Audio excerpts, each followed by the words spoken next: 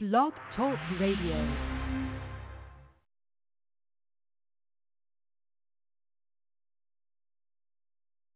Another day, another chance. Look at glorious feeling after a good ride. Riding the wave. He's riding the wave. She is stuck again, waiting for a train. Off to work she goes. How the rent gets paid. She's riding the wave. She's riding the wave. Rain keeps slapping, streets flood again. Same stuff, different day, looking for a friend. They're riding the wave. They're riding the wave. Well, hi, everybody, and welcome back to Riding the Wave. I'm Mark Healy, the editor-in-chief of the Wave newspaper, Rockaway's newspaper since 1893. Joining us in another chapter of our series interviewing the candidates for Queens District Attorney is Queens Borough President Melinda Katz. So welcome to the program, Melinda. Thank you, Mark. Always good to be here. Okay, so let's get right to it. The main criticism I've heard from not just your candidacy, not just your campaign, but others as well who are in the race that have never prosecuted a case or served as a prosecutor. Some people have said that how can anyone who's never prosecuted a case become the Queens District Attorney? How would you answer that? I would answer it that if you look at this through the lens of simply a prosecutor, any prosecutor is going to tell you that you have to be one in order to do this job.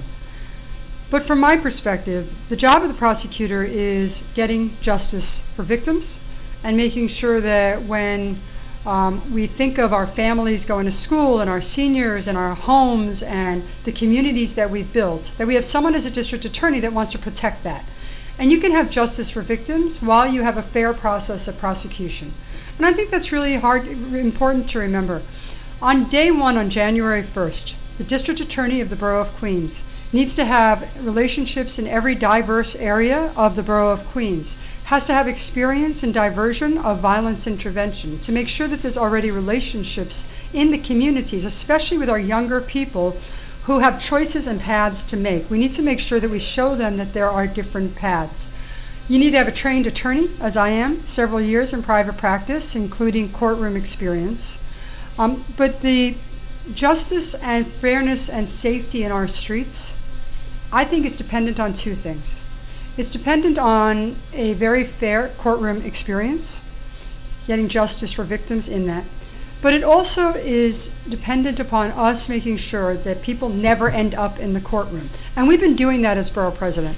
We've done violence intervention programs. We've done DA warrant forgiveness programs. We have done a lot of work on making gun violence a public health issue.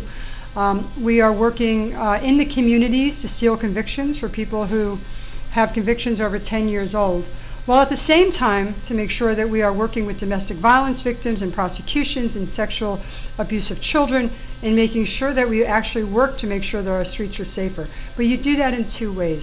And so I would say that if someone's looking solely for a prosecutor who is going to judge their success on putting people in jail, I am not the person. Okay. Full disclosure, we've worked with your office many times, worked with you personally, so we're fans. We've always been fans because you're accessible, and, when we ask tough questions, you answer them, just like you just answered that one.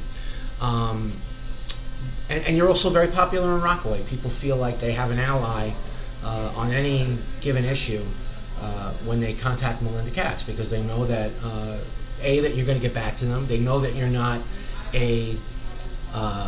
someone who doesn't get it. You always get the biggest hand at the Queens County Parade. You always get a great hand at the beach opening.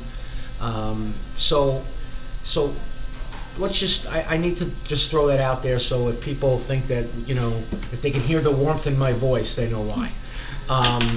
But that's but that's aside from the fact that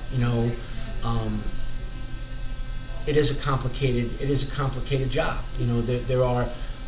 There are a couple of sides to it, right? There is you have the first responder attitude of people who want people put away if they're breaking the law, but then you also have the need for reform, right? You need to. There's obviously things in the system that are broken.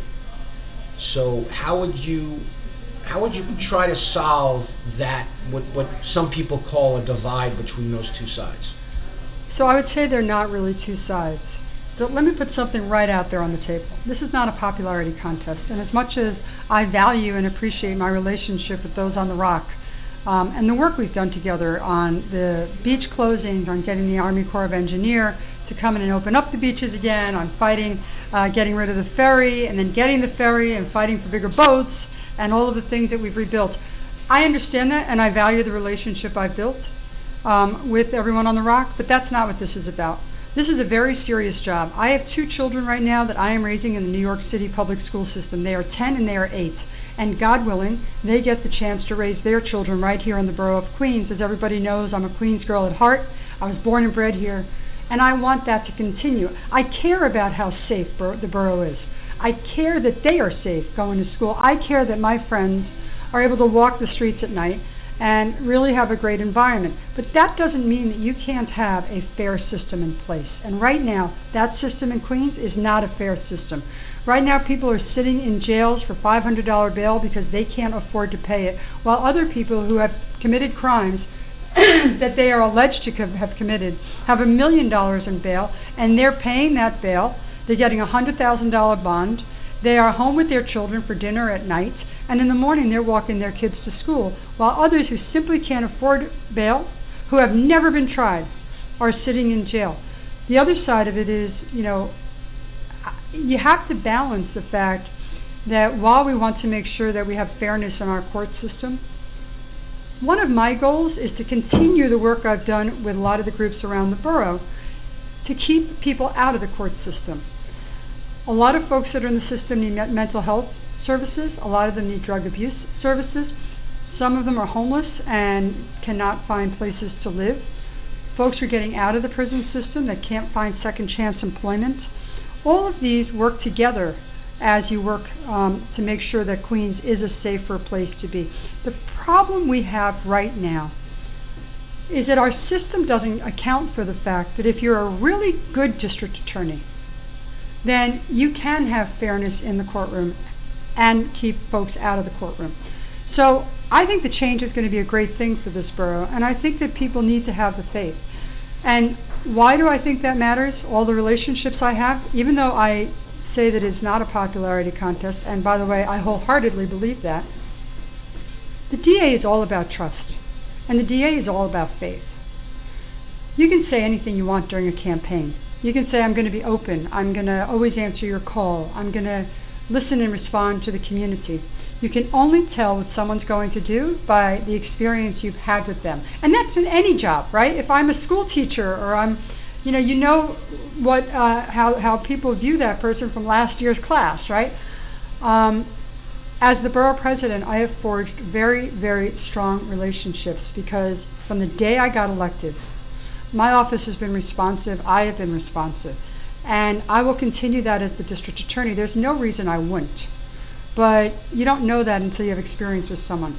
So the popularity is great, but the district attorney's office is a serious job for very serious people. So let's say Melinda Katz gets elected. She's the new Queens district attorney. I do think that one thing we've always noticed is that, at least in the Queensborough President's office, is you've surrounded yourself with some really good people. People that, of course, we all know Dan Brown. He works very hard for the Rockaway community. Sharon Lee is fantastic, and some of the other folks that that you've had in your office. You seem to be able to pick a good team. So, in that vein, how would you go about assessing what's already in the district attorney's office and figuring out, again, this goes back to experience. How would you build a team of really effective ADAs when you're elected? How would you go about that process? I was very honored when I became the borough president that there was this great cause, right? We wanted to make sure that Queens got on the map, right? We wanted to make sure that we had fairness and equity for the Rockaways, which they were not receiving, that Jamaica was going to get economic development, that Long Island City as it grew was going to continue to be a neighborhood, even though a lot of buildings are going up. And so I value the fact that so many people from around the borough and around the city, honestly, wanted to be part of that growing thing that was going on in our office. What I did is a few weeks before January 1st, I re-interviewed every single person that works for me. So anyone that wasn't a civil servant, there are legal ramifications on that. Everybody that wasn't a civil servant came in, sat with me at the table, one-on-one. I spoke to them, I learned about them, I assessed them. I made sure they understood my programs and policies, made sure they understood that I work 24/7, I expect everyone else to do the same. And we built our office from there. But because we had such a great program going and policy going, people wanted to come on board. So in the DA's office, the district attorney's office, first of all, has to reflect the surrounding borough.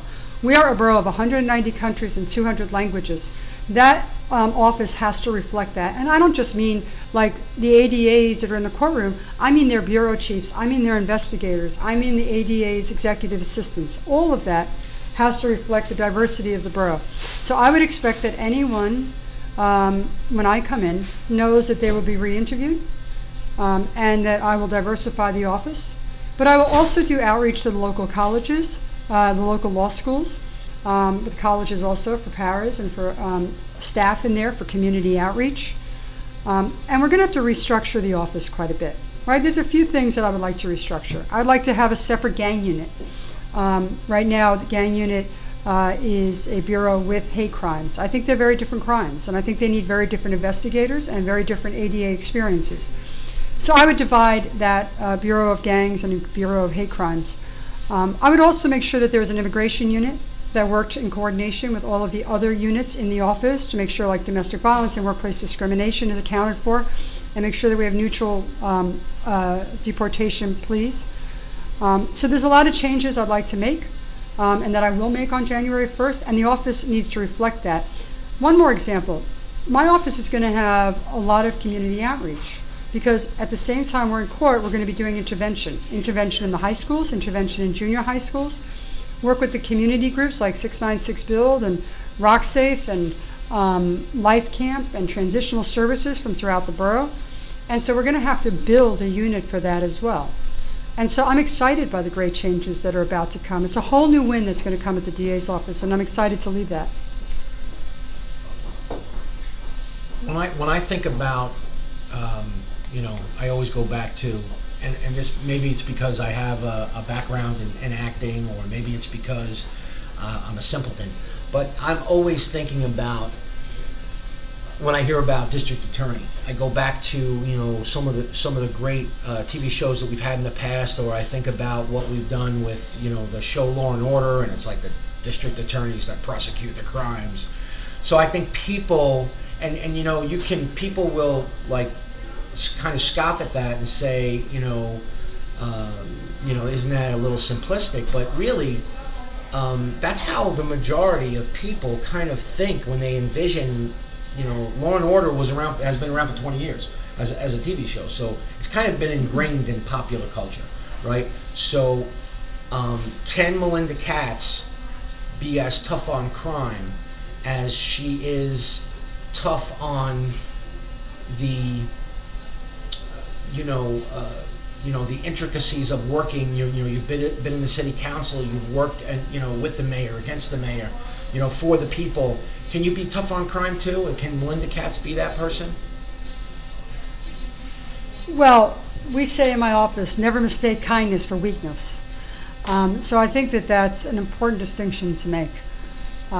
Number one. Number two, tough on crime comes in a lot of different ways, right? Tough on crime is not only prosecuting in a very fair trial, which is not having cash bail, handing over all the evidence to the defendant, because I know that I am a good enough attorney that I can build a case with the defendant actually knowing the evidence that I have against them. And it's not fair otherwise. They can't plea bargain and know exactly what the risk is of that plea bargain. I know that I can be a good district attorney while doing a conviction integrity unit for those that are in jail already and have motions to vacate and they want to make those motions, and I can use the resources of my office to make sure that their conviction was right.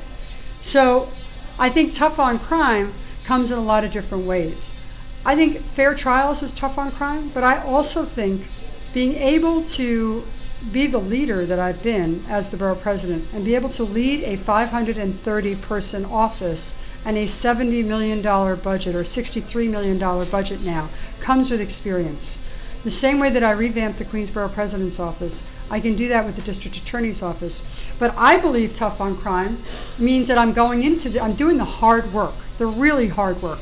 I'm going into the junior high schools and the high schools. I'm bringing back people that were in prison to show that there are other paths and other choices that they can make. They don't have to pick up a gun and join a gang. They can be just as safe without picking up a gun, because I am going to help build that infrastructure around the schools and around the housing developments to make sure that they know that there's other choices. We will do heroin overdose clinics for those that end up in the hospital with a heroin overdose. They do it in Long Island. Madeline Sangus funds an heroin overdose clinic with the forfeiture funds that comes in. We need opiate abuse programs.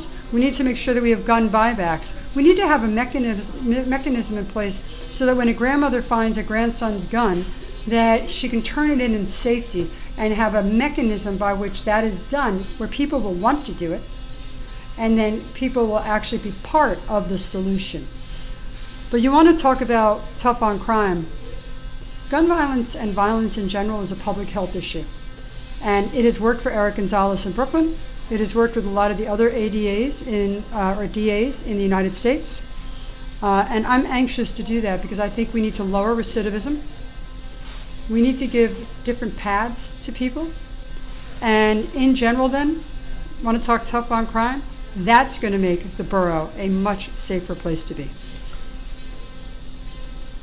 When you talk about, one of the things that I always think that a district attorney should have, and again, I'm not an expert, I'm just talking as someone who deals with, on a day-to-day basis, I deal with both precincts. I deal with the 101st, I deal with the 100th precinct, I deal with the commanders, I deal with the community affairs officers, and I say for the most part, probably for the majority, all of those officers, regardless of their rank, understand the changing and the way that the neighborhood coordination officers, that community how important community policing has been. It's been huge. It's been one of the reasons they did it in Rockaway, because I think that they saw the potential for it being able to work here. I think it has worked here for the most part. How would you define your interaction? Because I know you do work with both precincts and all the other precincts in Queens. I know the Queens South Borough Commander Barrere, who's always been a friend of this newspaper. How would you define your relationship with the police department as a whole, and how would you work as Queens DA to strengthen it so that all of you were on the same page? I think our relationship with the police department has been what it has been with other groups as well.